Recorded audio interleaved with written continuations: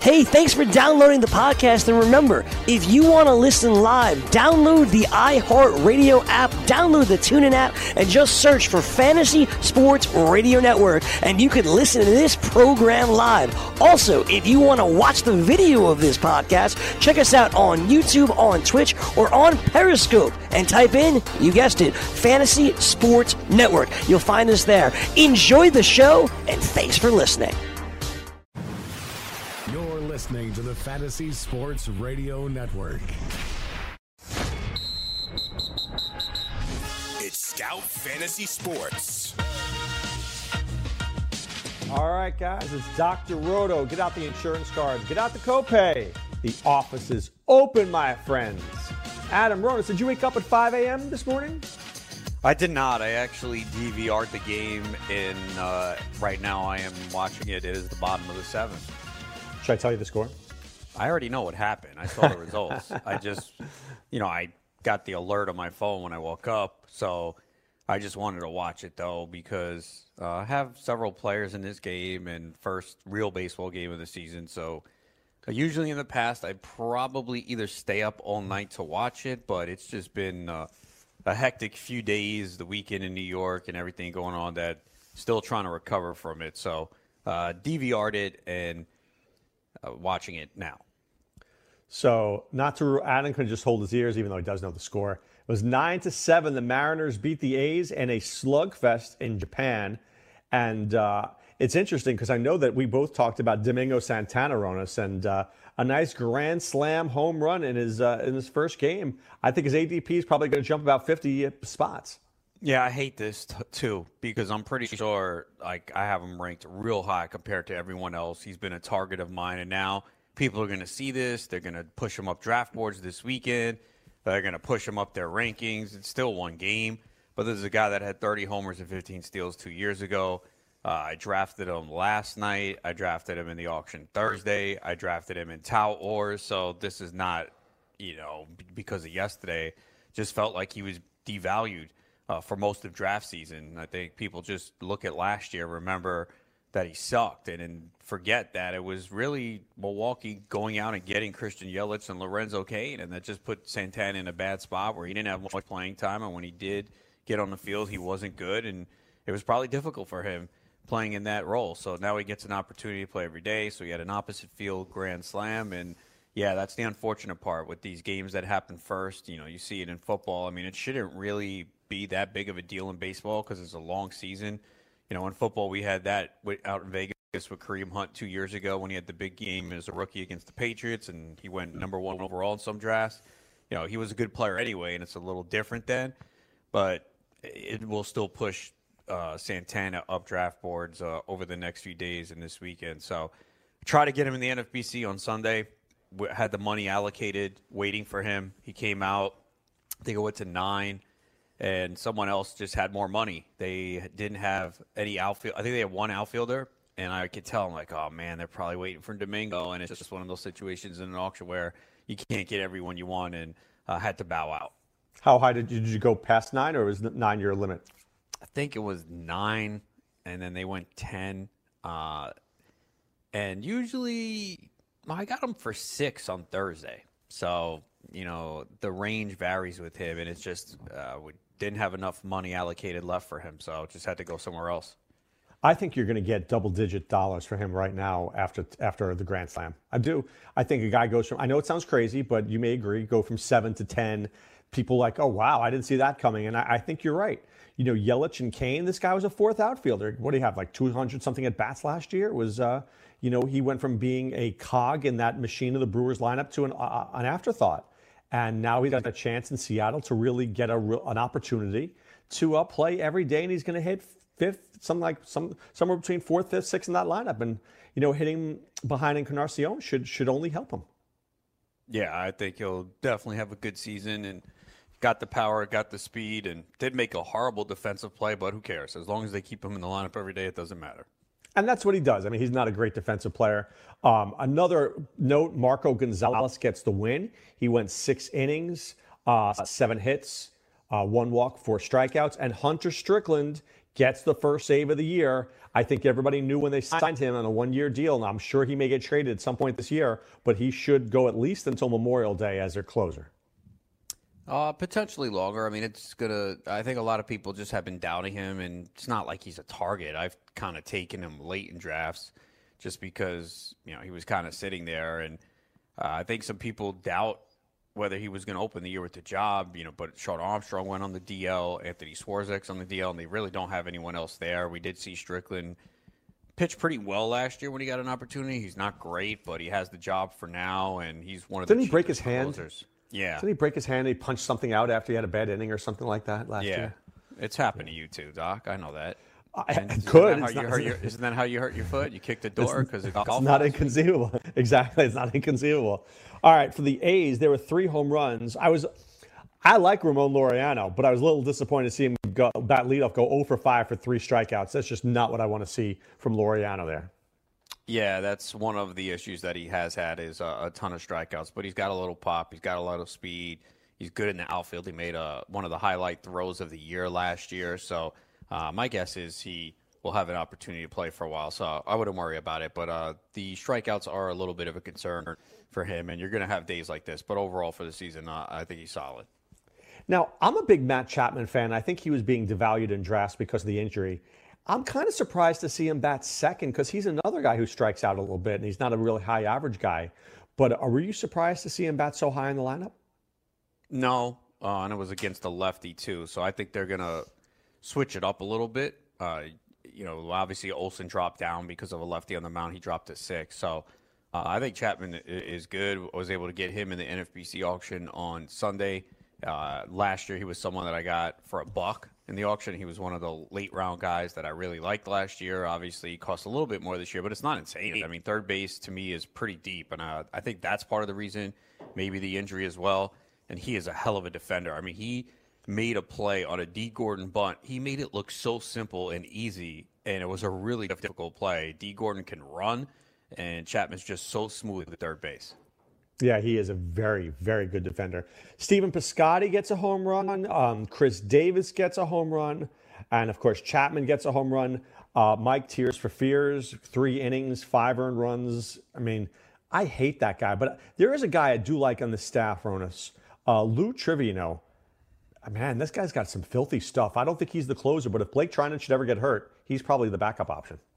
Yeah, he pitched the 8th inning quite a bit last year, but Blake Trinan clearly is the dominant arm in this pen and one of the best closers in baseball. But the A's do have a lot of questions in the pitching staff. They usually find a way to be competitive. I don't think they're going to be as good as last year. They need to get Luzardo in the starting rotation. We'll see how quickly they can do it, but it's a pretty good offensive team. Piscotty to me is so undervalued. I didn't get him a lot just because usually when he came up in the draft, I didn't have a need for an outfielder or he didn't fit my mold, but I just don't understand why he kept going late. This was a guy last year that obviously got off to a very slow start. He was dealing with the death of his mom, and I'm sure that had to weigh on him. And then in the second half, he exploded, and he hit 3rd in the lineup today. And I think he'll be in the middle of this lineup consistently. So Piscotty is a guy that, can give you, I think he could hit 30 home runs even in that ballpark. I think so, too. I think that, there's a lot going on, and they made a great trade for him, the Cardinals, to send him out to Oakland so he could be near his mother. And people forget this guy was a really good player a couple of years ago. I mean, I know we live in an age of what have you done for me lately, but, you look at Domingo Santana, you look at Stephen Piscotty. I don't think it's too hard to imagine that these guys could have very good years. I mean, Piscotty last year with that slow start had 27 homers and 88 RBIs, batted .267. So 267 nowadays is not that bad.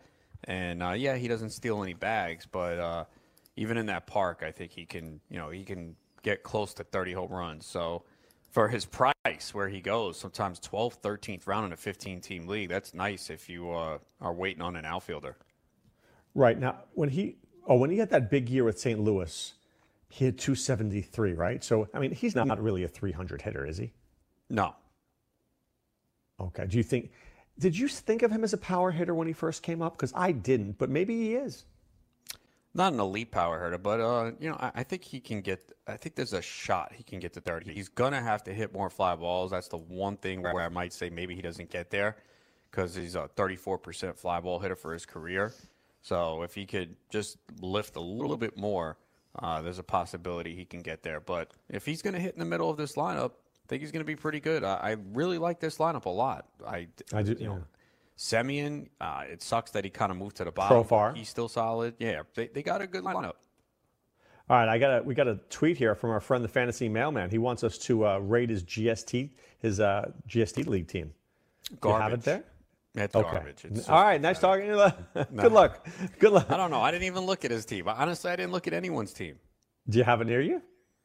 Yeah. Let's see his garbage team. Who did he take in the first round?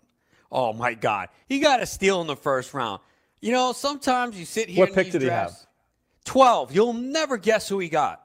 Trey Turner. Nope. Who's my? You'll never guess. Nolan Arenado.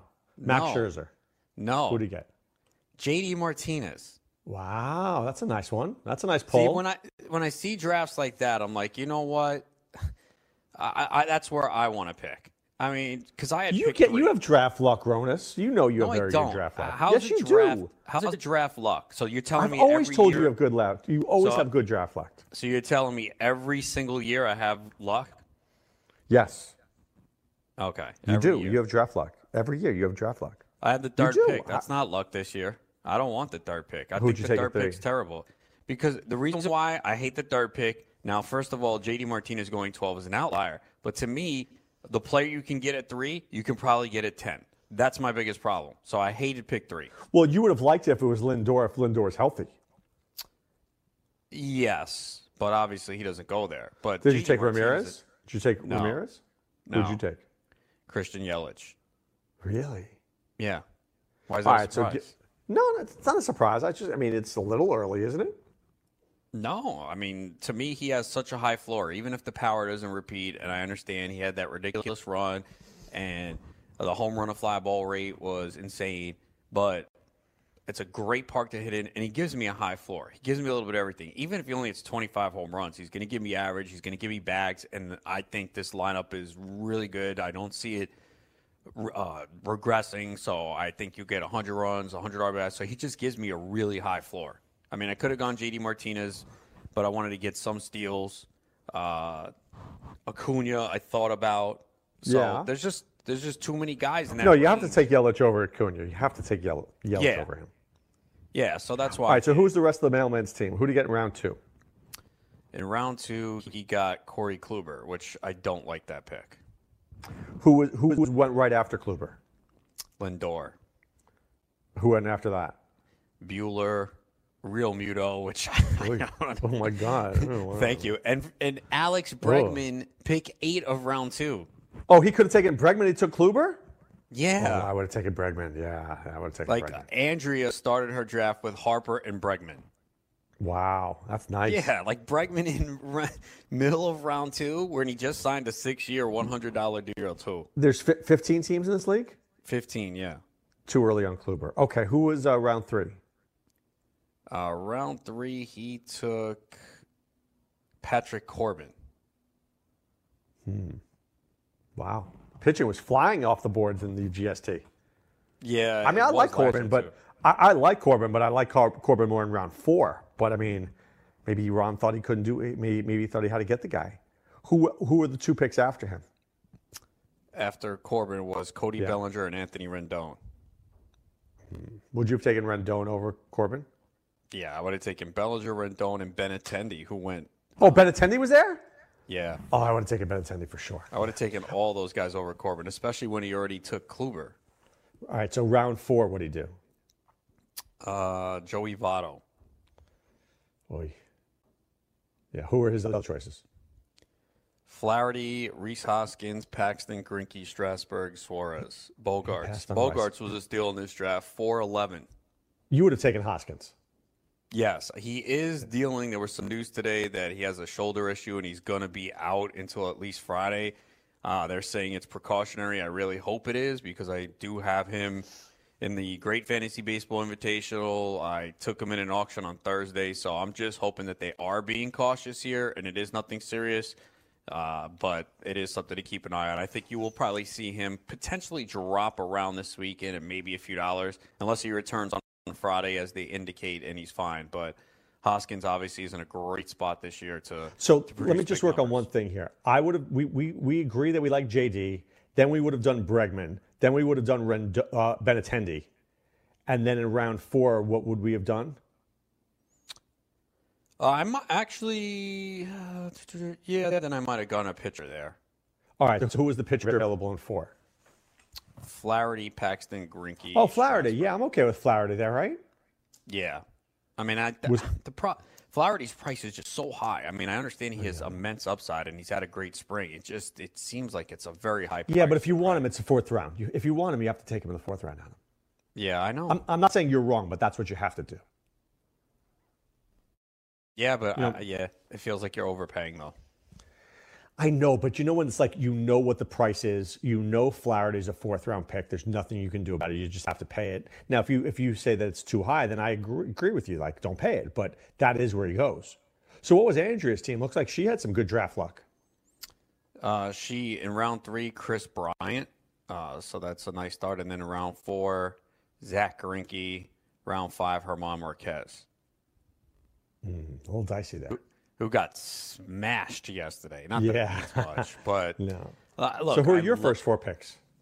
I went with Christian Yelich, Freddie Freeman, Syndergaard, and Carlos Correa.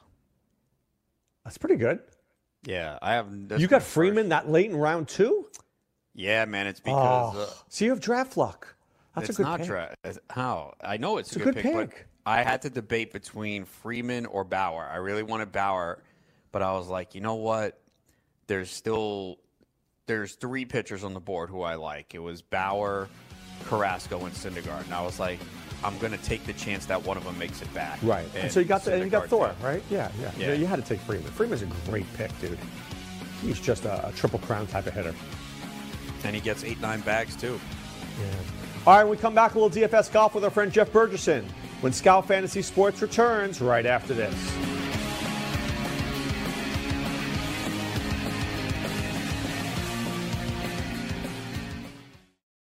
DailyRoto.com. Learn from the game's best DFS players. We don't just give you premier advice, we play every day. All major sports, all year round, we never stop. Industry-leading DFS tools and custom projections. And now, the DailyRoto.com Optimizer. In minutes, build and optimize lineups for cash games and tourneys. Learn from the game's best DFS players. Join DailyRoto.com. Hi, my name is Lily. My mom and dad used to fight about money all the time. Then one day, I heard them talking about this guy, some uncle I never knew, called Uncle Sam. Well, they say this Uncle Sam guy wanted them to pay him like $1 gazillion, and they didn't have $1 gazillion. So they called this company they heard on the radio called the Tax Doctor. And the Tax Doctor worked with Uncle Sam's people. I think they're called the IRS. And they're able to work it out so my mom and dad didn't have to pay Uncle Sam very much money at all. So now mom and dad are happy, and I'm happy too. Thanks, Tax Doctor. If you owe $10,000 or more to the IRS or state, call now and pay less. 800-215-1727. 800-215-1727. That's 800-215-1727. Rain dance! Make it rain. With the Johnnies and the Sun Devils. Mullen versus Hurley, though, in a coaching matchup. That's pretty cool, especially for people in the New York City area. Remember right? Mullen there with St. John's, and obviously Hurley, the Hurley family and coaching here in Jersey is a big deal. I'll say that. Coaches dominate in college basketball. We know about Izzo and Boeheim, and Coach K. Yeah. But Mullen versus Hurley as a coaching matchup, that should be on the marquee. Weekdays, 6 to 9 a.m. Eastern on the Fantasy Sports Network and on your popular podcast providers.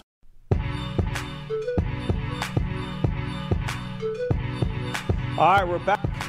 Scout Fantasy Sports here with you. And while you're fixated on your college basketball brackets, NFL teams are focusing on the 2019 NFL Draft And for serious fantasy football players, it's never too early to start preparing for the 2019 season. Roto Experts has you covered with their NFL 365 fantasy football package, including the best math-based seasonal projections and rankings available anywhere on the internet. Davis Maddock and the Roto Experts are providing dynasty, season-long, betting, best ball, and NFL draft content every day of the year to give you an edge regardless of what type of fantasy football you play. Save 10% at rotoexperts.com with the promo code FNTSY. That's 10% off with promo code FNTSY. It's the NFL 365 fantasy football package only at rotoexperts.com. All right, let's talk about one of my favorite people, about one of my favorite sports. Jeff Bergerson, Fantasy Golf Insider. We're talking PGA DFS, and we're at the Valspar this week. What's up, Jeff?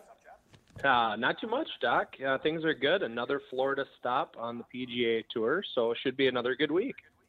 It's a little, dare I say, chilly. I mean, I want to say, for me, it's chilly. For you, it's probably balmy. But it was about 60-something here the other day, this morning. So the golfers should be okay. Let's start out with Dustin Johnson, who I don't think has he ever played this course, or maybe one time, like maybe 10 years ago? Do we hold that against him? And why is he here? Well, every once in a while, guys have to play events that they haven't played before to fulfill their obligations to the PGA Tour, and I think that's what happened with Dustin Johnson, Jon Rahm, this week, Jason Day. Guys who you normally don't see here are making an appearance. The question, the course is fine. I mean, Dustin can win on the moon, but it all comes down to how excited is he to play well this week. Because, I mean, we saw him he kind of coasted last week at the Players. It didn't feel like we really had a spirited effort from him, missed a ton of short putts, and here he is tied for fifth when it's all said and done. That's just how talented this guy is. It's just crazy. So how do I know if he's inspired this week and whether I should sink $11,500 into him? I have exposure to Dustin Johnson just because if you don't have him and he goes off, you're not going to win a GPP this week. So I have exposure to him. You could be overweight by owning him on 40% of your teams, roughly. So I have exposure to him. That's my choice for the top tier. All right, I'm going to pass on Rahm. Tell me about Jason Day. I always worry about his back, but last week it was a smart play because you knew after the withdrawal that he was going to do something good, and he did. Yeah, it's interesting. On our ownership prediction tool on the site, we have Dustin Johnson right between 20 and 25%. I would guess toward the 25 number. Jason Day, we have about 15%. So is 10% of ownership enough to pivot to Jason Day? It's not for me, but, we never know with his back if it flares up. I'm out on Day, especially on this course. I mean, he can scramble and putt well. I just would prefer Dustin Johnson over Day, and then I'm going to drop down to Sergio Garcia. I was just going to ask about my next two golfers here, Webb Simpson, who I do like, and Sergio Garcia. I think both these guys can win this week, Jeff. I do, too. They have the games that match up for here. Outstanding tee to green games, great ball strikers, even play well around the greens. It's the putting that usually hinders both of them. Webb was great for a while. Now he's kind of regressed a little bit in his putting. Not as good as it had been over the past 18 months or so.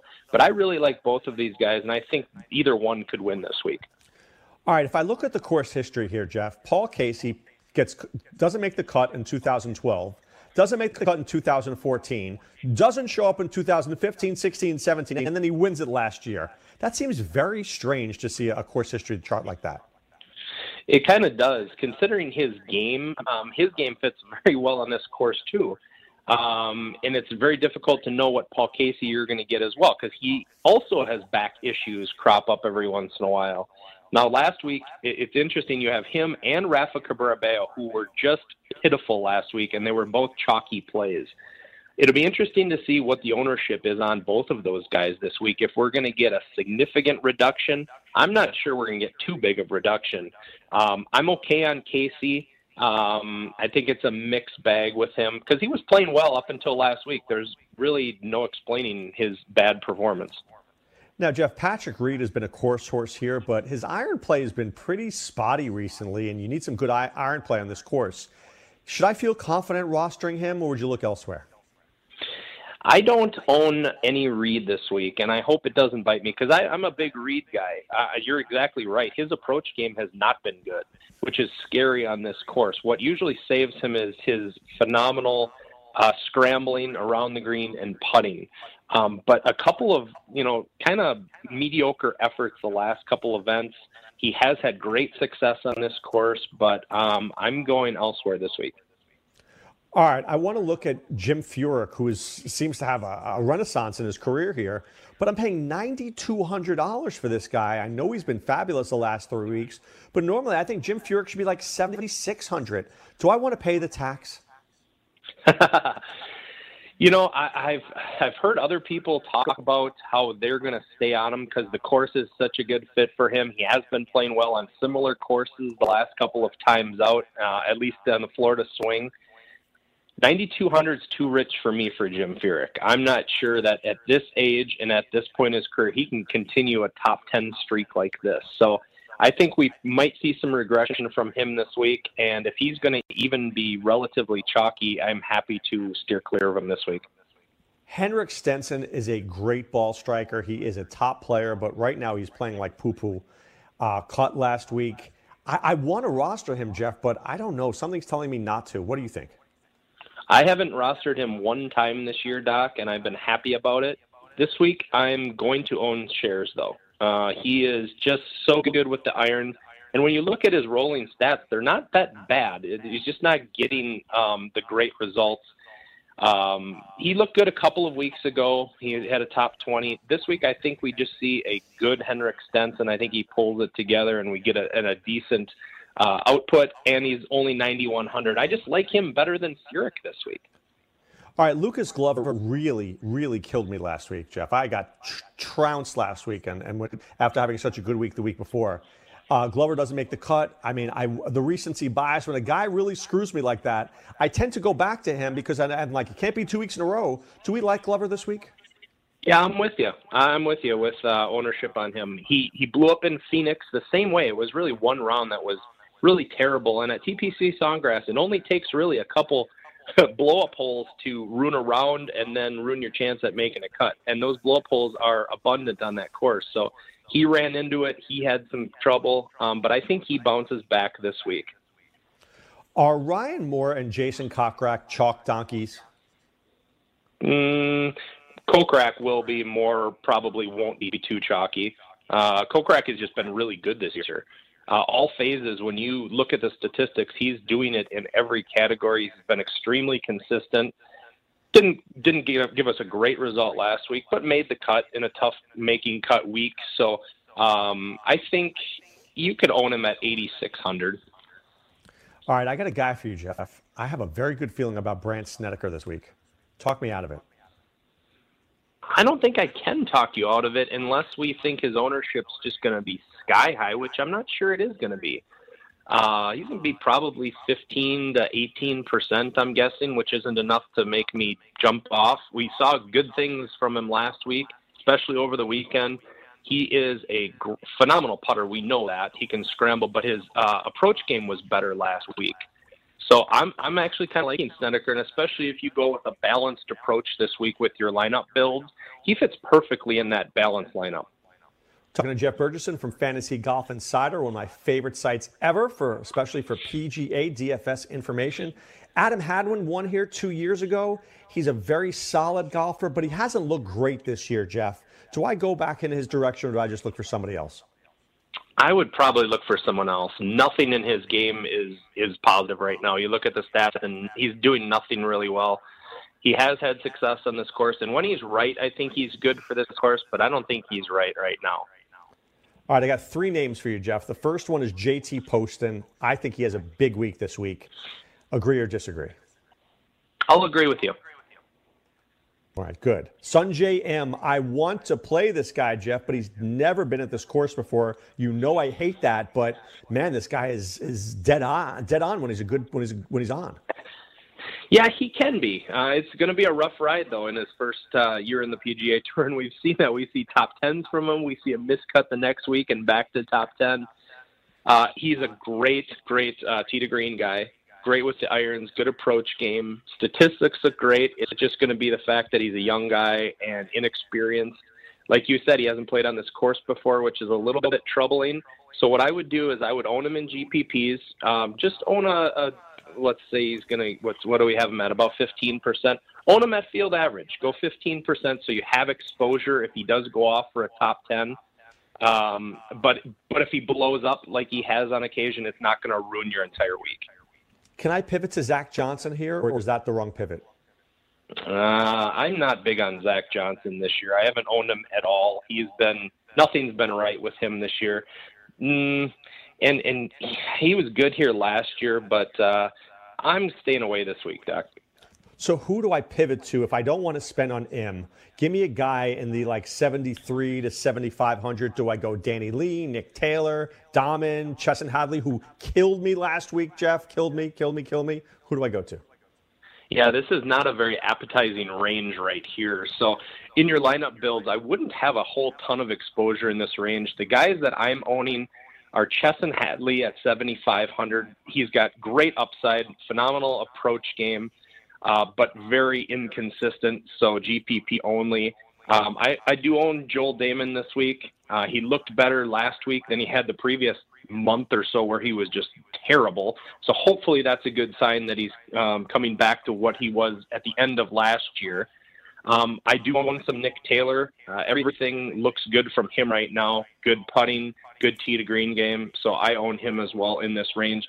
And then I own some Sung Kang at 7,200. He's been good to me. He was great to me a couple of events ago. He had the top 10. Even last week he was okay. He actually showed up on some winning GPP teams throughout DraftKings. So I have some of him this week too. What about Trey Mullinax? Do we like him? Yeah, I do have some Trey Mullinax exposure. Now, he missed the cut last week, but he was on a pretty decent run of top 30 finishes. He hasn't shown us that he has top 10 upside yet, so I wouldn't go crazy on him. But he did have a top 10 here last year, so that's promising. You could own maybe 10% of him. All right, Jeff, what about guys who aren't great golfers, but they seem to be on a streak? So a guy like Roberto Castro, been pretty good the last month. I mean, but he's not a great player that I know of. Do we take a shot on him because he's in a hot streak? I do have some exposure to him. Now, he was on PGA Tour for a while. Actually, when we started the website back in 2013, 2014, he was on tour. And then he just went in the tank and was not good and fell off the tour. Now he's back. He's put a few good starts together, so I'm okay with him. It's 7,100, so it's not super cheap. It's not like 60, in the low sixes, which is kind of would be more appetizing for someone like Castro, who just isn't that great. But I think you could own him if he's going to continue this streak. Jeff, we had mentioned a few weeks ago Ryan Armour, who you said was playing well, but he had a great performance about 3 weeks ago, but not too good the last couple of weeks. Is this a good spot? Is this a good course for him? I'm out. No, he's been just atrocious. Normally he's an accuracy guy, and he hasn't even been very accurate lately, so I'm not going to own him this week. All right. What about a Wyndham Clark who did well for me a few weeks ago? Yeah, I'm okay with Wyndham Clark. I have some of him this week. I have both him and Adam Schenk. They're both at 6,900. They've shown some upside. They're both younger guys. And those are the types of guys that I like to own in this 6K range. I don't have a lot of exposure to this range, but those are a couple of guys who I kind of like mixing in. You mix them in with your core, of course, and then if your core hits and one of these guys jumps up and gives you a top 15 finish, then it's going to be a good GPP week. Is David Hearn a guy that we could take a look at this range? Because he's kind of solid. I don't have any David Hearn. No, he had a top 25 last time out, but he's just not very good. How about a guy who's been popping up on every place I've been looking, Kyung-Hoon Lee? I don't know much about him. Tell everybody out there about this guy. Yeah, when you run the stats, he's really kind of standing out. He hasn't been around very much, but I do have some exposure, not a lot. I have heard his name come up several times this week, so I'm not sure what that's going to do to his ownership. I wouldn't be real happy if I owned him and he was owned by 10% of the field. But hopefully it's closer to 4 or 5%, which is where I will be for exposure. What about Adam Svensson? Is he a good flyer at the end? I don't own any of him this week, no. And I'll give you one more flyer for me. Max Homa. This is a guy who was like T20 a few weeks ago and a T10 a few weeks ago. He's had a good season so far, Jeff. Yeah, he has, and he's been on tour before as well. He's back on the tour. He's kind of like a Castro. I think he's a little bit younger than Castro, but he's been playing well lately. So, yes, I do own some Max Homa in this range this week. Not a ton, but some. I think he might be the only guy below 6,400 that I do own this week. Now, can I go stars and scrubs? Should I go Dustin Johnson, Sergio, and a bunch of scrubs, or is that too risky this week? I don't love that this week just because the options down. Now, like a week like last week, yes, you could have easily done that. The pricing was softer, but also the field was so much stronger. So you get high-quality guys down in that 7K range that could probably, that are capable of winning. This week, I don't know. I mean, you're kind of in the dredge with 4 of your guys in that low 7K range. It's not too appealing. I would go DJ, and then I would go a bunch of guys in the low 8, high 7K range, or I would go Sergio, with a couple guys in the 8s and then the rest in the 7s. So more of a balanced roster. I kind of think that's the way to go this week, unless you do DJ. But then I wouldn't go with another star to complement him. I would stick to that high 7K range with him. All right, give me 2 players, Jeff. One up top who we think has a great chance to win, and one of your flyers, which have been sensational this year. Yeah, it's really going to be a flyer this week because this field is not very good. But I will say Sergio Garcia to win. And then how long a shot do you want, Doc? I mean, do you want really long or do you want... give me a mid-range and a long shot. Give me 2. All right. I will give you, I'll say Kevin Kisner. I think you can get him at 45 to 50 to 1 possibly. We've been on him the last couple of weeks. He's been really good heading into the weekend and has fell back over the weekend, but I think in this field he can stay up top. And then down below, I will give, let's say Wyndham Clark.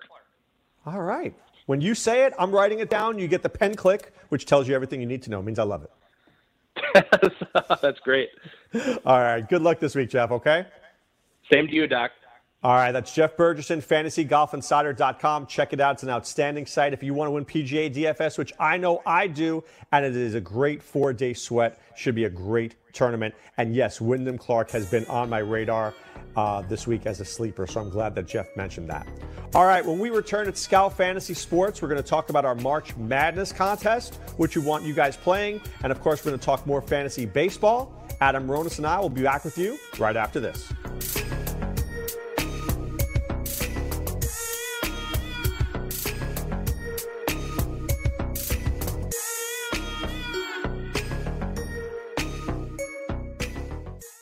If you've heard of WeatherTech floor liners, you probably know that for your vehicle's floor, nothing protects better. But what about protection for the rest of your car or truck? I'm David McNeil, founder of WeatherTech. Besides our floor liners, we design, engineer, and manufacture a wide range of automotive accessories right here in America. And just like our floor liners, everything is done to the highest standards possible. We understand what kind of investment owning a vehicle can be, so we do everything possible to help you protect it. We don't take shortcuts, and we never make concessions when it comes to quality. For everything from cargo liners to cleaning and detailing supplies to mud flaps and car covers, the one place you need to go is WeatherTech.com. So if you are familiar with our floor liners, just imagine how well the rest of our products will work for you. Learn more about our full line of automotive accessories at WeatherTech.com or call 1-800-CarMats. WeatherTech.com. Proudly made in America. Maurice Allen, 2015-2016 European Long Drive Tour Champion, 2017 World Number 1. Me personally, I keep my game face on me all the time. Especially coming out of the bunker, leaving the range, or even leaving the course. What's your story? Go to GameFaceGrooming.com for all your athletic facial wipes and body cleansing needs. The Morning After. Kevin Durant says, of course, being the jackass that he is, and I like Kevin Durant, but the guy's just a douche. He says it's too bad that the All-Pro votes will be voted by people that don't really know the game. Okay, so I guess they incorrectly voted you the NBA Finals MVP 2 years in a row. It's like Donald Trump bitching about social media screwing him when Facebook worked with him in Cambridge Analytics to help him win. Weekdays, 9 a.m. Eastern on FNTSY Radio and on your popular podcast providers.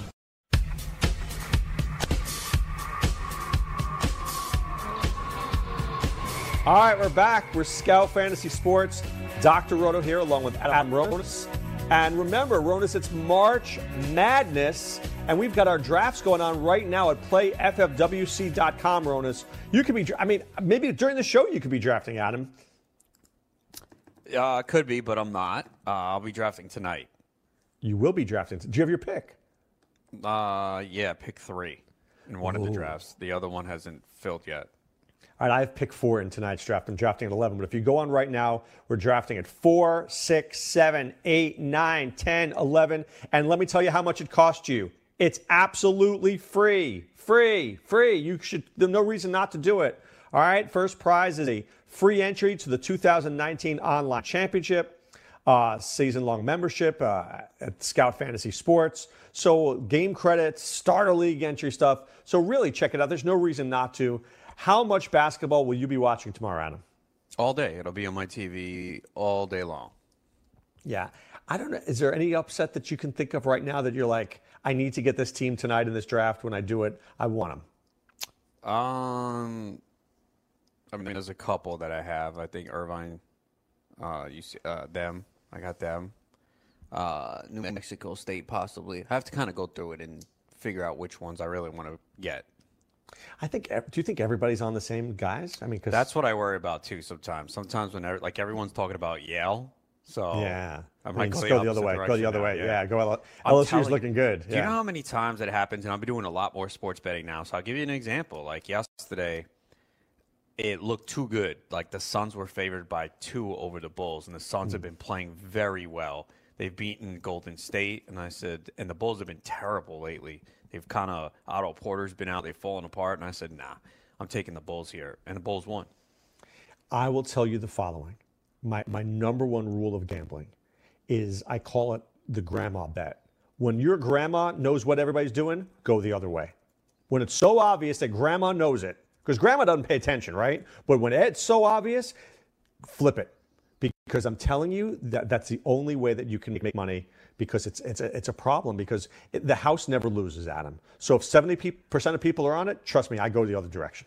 I will say this, though. There was one last night where I was like, Philly's favored by 1.5 over the Hornets in Charlotte. And I knew Embiid was out, but I was like, nah.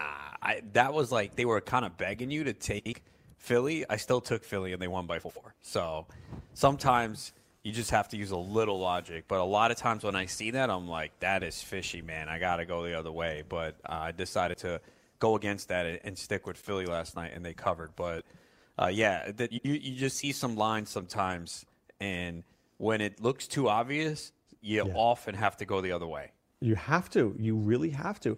I told you that my number one bet in the history of my life that I can remember was the over in the Giant-Ravens Super Bowl. Remember the Giant-Ravens Super Bowl where neither of those defenses ever let up a point? Right. And it was like a 39, and people were going under. It's going to be like 6-3. They went over 39 by the first quarter. It was so obvious that nobody played it. When it comes that way, that's what you got to do. I just find the sleeper, quote unquote sleeper, like Yale. If everybody knows a sleeper, it's not sleeping. No, it's true. Yeah, because then it's going to be pretty chalky, and a lot of people are going to have that. And then if they do get the upset, it doesn't really do anything for you. I'll give you a team, Ronis. Liberty. The Liberty Flames, I think, beat Mississippi State. Okay. Going with that one. All right, take that one. That's the one that nobody knows about. I think everybody knows New Mexico State. People know Irvine. I don't think anybody knows Liberty. That's going to be my team this year. because they played in the Atlantic Sun and they played Lipscomb, and Lipscomb was a really good team. And in the final game there, the championship game, they had to go play at Lipscomb's court, which was insane. It was like the most crowded court ever in the history of Lipscomb University, and Liberty won. Liberty won on the road there. So if you can win on the road there like that, I think you could beat Mississippi State. I mean, maybe they're good, but I don't think Mississippi State. I mean, I much prefer them in football than I do in basketball, Adam. I'm going to give you the biggest upset that no one has said. You ready for this one? Yes. Iona beats North Carolina. No, I'm just kidding. Demergis will be all over that one, dude. Do you know when I was a kid, Iona basketball was really good? They've been good for quite a bit now. They had a guy named Jeff Ruland. Yeah. Now their coach is Tim Cluse, who coached St. Mary's high school basketball. He coached Danny Green in high school. Oh, did he? Did he? Yes. Mm-hmm. Yeah, Iona had a Steve Burt. I think it was Steve Burt and Jeff Ruland. They had some guys a couple NBA players there. Yeah, no, they've been solid for a mid-major program here in New Rochelle. Yeah, they've been solid for several years now. They've been making the tournament. Yeah, I mean, some of those teams have, you watch their tournaments and you're like, oh, this team looks good. And then you wonder why they get killed in NCAA because they just don't have the athleticism that some of these other teams have. Exactly. They have so many more scholarships. They draw so much more talent, and they just can't match up. And maybe they have one guy who's good, maybe 1.5 guys, but they don't have 7. And that's the difference, the depth on these teams. I mean, Tennessee probably has like 10 guys who can run up and down the court who are all like 6'8" and fast. Yeah, and that's where you'll see it. You'll see it exposed once they get against these teams with more talent, more athletes, more size. You got to play really smart. And really the key is you got to have that hot shooting game. Yeah. You just got to be hitting shots from everywhere to pull off that upset. I was on Twitter this morning, and Mike Francesa, who I think he's lost it, dude. I really he's think lost Mike. it a while. Yeah. He's totally. I don't even listen anymore, but I see. He's unlistenable. I see things all the time that are just crazy. He's fallen the way of Stephen A. Smith. I heard Stephen A. Smith made another mistake. Someone asked him about the Mike Trout they were talking Mike Trout, and he goes, "What does this mean for Mike Scioscia?" He's not the manager anymore. It's Brad Ausmus. Oops. Yeah, but Francesa basically said that Zion was not a safe pick, and he didn't know what position he'd play in the NBA, and that if he played at the 4, he'd be matching up with guys who are a foot taller than he was. Zion's 6'7". If you're a foot taller, then you got to be 7'7". I don't know too many 7'7" power forwards, Adam. I think Yao Ming's coming back. I'm like, dude, Zion Williamson can be whatever he wants to be. How about the NBA has to conform to him because he's got athleticism that nobody in the NBA has seen before? Yeah, he's going number 1. Francesa, again, I used to listen when I was younger. I don't listen anymore, but I've always seen a lot of video on Twitter. There's a specific Twitter account. I forgot the name of it. That is just Facestool. Yeah. That was the one I was looking at. That was the one I was looking at with consistently making fun of him. Yeah, but they're right. I mean, you can't say some of these things. And, I think at some point, I'll tell you a quick story here. So my kid's pediatrician retires about 6 months ago. And this guy's he's older. He's probably close to 70. And I said to him, Dr. So-and-so, why are you retiring? I said, you still look like you can do the work. He goes, I can. He goes, I just feel it's right before I start making mistakes, I want to get out now. And I was like, wow, I didn't, when you put it that way, this is a conscientious guy. Mike Francesa is making mistakes daily, dude. I don't know what he offers except just like wanting to scream at him. Yeah, and you know what? Maybe that works. Maybe people listen to hear the mistakes he makes next. And obviously, he's a big name and been around a long time, retired, came back. So I know the ratings have not been once what they were, but I think sometimes people do tune in for train wrecks. They have this urge to say, okay, what is he going to say next? And people like listening and getting upset. So doesn't work for me. I want to hear. Do you think you want to listen to a radio show? Do you think people want to listen to our show and say, hey, I agree with Doc and Adam, or hey, these guys are idiots, I don't agree with anything? What do you think makes it a more listenable show? Well, our show is different because we're here to give advice and help people win. So if we are consistently giving bad picks and not helping people win, they're going to tune out. His is a different platform where a lot of it is opinion and debate, and sometimes you got to remember the average person, there are a lot of people who probably who have listened to him for years and agree and respect his opinion. And then there's others who are really sharp who just are sitting there waiting to go, what stupid thing is he going to say next? I think that there's some truth to that. I think, most people, I don't know, we're very sharp, right? We know what's going on. We know the world of sports. Maybe the casual listener is not as sharp. I don't know. I hope they are. I don't know. I think people should demand, better. You shouldn't be making mistakes about Mike Scioscia. You should do a little research on that one. Stephen A. has totally lost his grip, dude. And why is the guy talking about baseball and football? The guy has lost it, Adam. Yeah, they have him do too much. He should, sometimes not everyone with the amount of work and jobs he has can follow everything. And, that's where the editors and the people above him have to come in and say, okay, look, this is clearly overwhelming for you. This is basic stuff you don't know. We'll just have you do this. Yeah, it's just mind-boggling to me. All right, so we've got a game tonight in baseball. Adam, will you be up at 5:30 a.m. to watch Yusei Kikuchi against Marco Estrada this morning? I probably won't. I might try, but I don't think it's going to happen. All right. Now, how are most leagues that you're playing in dealing with these two games? Is it that you can make moves this week and then again next week, or that you got to lock them in? How are your leagues doing it? I know NFBC allows you to retroactive it, so you can decide whether you want to start or sit. So I think the Great Fantasy Baseball Invitational is they're using the NFBC platform, so I'm assuming those are the rules there because that's the way it looked when it was set up. So in that league, I have Marco Gonzalez. So obviously he'll be active for me since he got the win. 4.50 ERA is not great, but he got a win. 4 strikeouts over 6, settled down, so he'll be in. I think Tout Wars, you had to set it already, and I did have Marco Gonzalez and Domingo win. So I think in some leagues, they retroactive it. You can make the decision after seeing the results. I'm not sure how the head-to-head formats are doing it. Do you have a problem with that? Do you have a problem to retroactive it after I see the results? Do you think there's something sketchy with that? I don't love it, but it's only 2 games, and I don't know what else you're supposed to do, because what if you draft this weekend and you were going to take those players regardless of the results? What are you supposed to do? It's kind of not fair to not get it. When do you think we'll know about the players? Because a lot of drafts are this weekend with minor leaguers, the Chris Paddocks of the world, the Luzardos of the world. When is all that information going to come down? They've already started to come down for some teams. I did see the Padres probably in the next couple days are going to make decisions on the pitching staff. But, Austin Hayes was sent down by the Orioles. Mike Soroka was sent down by the Braves. So teams are starting to make those decisions.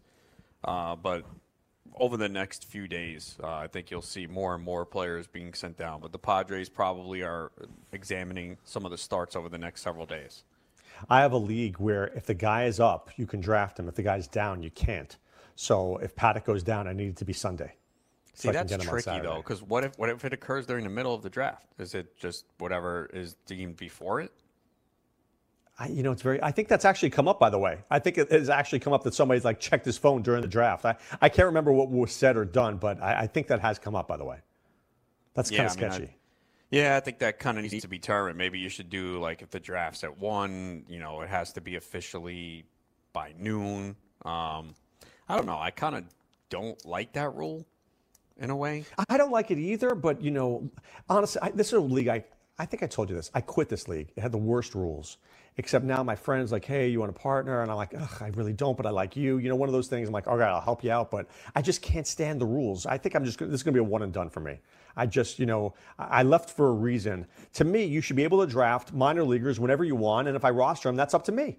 Right. So there's a guy in my league who's just pissing everyone off. So we are a keeper league, but we only keep 5, but we have a minor league draft. So one of the guys, he is keeping as part of his keepers, Keston Hiura, AJ Puck, McKay, McKenzie, Mateo. This is a daily league. Okay, this is a daily league. Good luck winning, yeah. And these guys are mad. They're like, oh, he's keeping all these guys and trading for them, and it's ruining the minor league draft. I'm like, so what? Find other minor leaguers. Who cares? He is helping us out by keeping these guys on his roster. He's going to fall way behind in counting stats. He's going to get a bunch of zeros. Now, yes, we have reserves, but in a daily league, You want to have active players. He's going to No, have but he doesn't care. He doesn't care. He's trying to be good in 2 years. But right? It backfired horribly for him last year. He was terrible. You can only keep 5, so how many of these guys do you want? No, but my point is, a guy like that knows he's not winning. He's going to play for 2021. No, I think he thinks he's winning because Doc, it would take so long to go back and look at all the trades he's made. He made probably in the offseason since January maybe 3 to 4 trades a week, and I am not exaggerating. So he wheels and deals. So he takes the minor league picks, trades them away, gets these prospects, hopes to trade them away, and goes stars and scrubs in the draft. So he has Harper right now, and I think JD Martinez and 2 good catchers. And then is going to probably spend like 45 on Scherzer, then another guy, then get a bunch of $1 players and just wheel and deal. To me, that is so much damn work to try and win. It doesn't make sense. Now, hey, everyone has their little kicks, and maybe he gets high off making trades. And this well, there are people who do. I found one thing. When I first started playing fantasy baseball 100 years ago, I was over-trading at him. I really was. I was over-trading. I know maybe there's something you said you can't ever over-trade. I think sometimes you need to see your players and let them play to see what you have, and you can over-trade. For sure. I'm telling you, this guy's going to send deals as soon as the draft ends. I know it. And it's just like he tries to make trades with me. He's like, hey, I really want this guy. And I just say, look, there's not a fit. Like, I knew what my keepers were. I wasn't trying to make any trades this offseason. I was set. I think I offered 1 trade, but maybe to get a minor league pick back. But just this guy. Well, you're a very patient guy. You don't trade capriciously. No, especially not early on, because usually, I trust the guys that I draft. I mean, we're all going to come out with a deficiency. Well, you hope not. I usually don't expect to. If I come out of a draft light anywhere, it's been saved because I'm generally getting 1 solid closer and then speculating on a couple arms. But I think a lot of people are in that scenario this year unless you take 2 arms in the first 9, 10 rounds. I think most people, especially in a 15-team league, are kind of in a similar scenario unless you're overpaying for closers. Well, I know the fanatic is like, please don't pay for saves. I mean, that's just a big thing, and he's probably right. I think he's been proven right that maybe you invest in one guy, but you don't need more than that. Yeah, I think you invest the one and then you kind of piece together the rest. Even in an auction, I tend not to spend. Yesterday I did take Brad Hand in round 7. I just felt like, all right, this is a good spot. And what happened? 6 closers straight off the board after I took Brad Hand. Well, yeah, exactly. So it's all right, that worked. Who's coming up in hour number 2?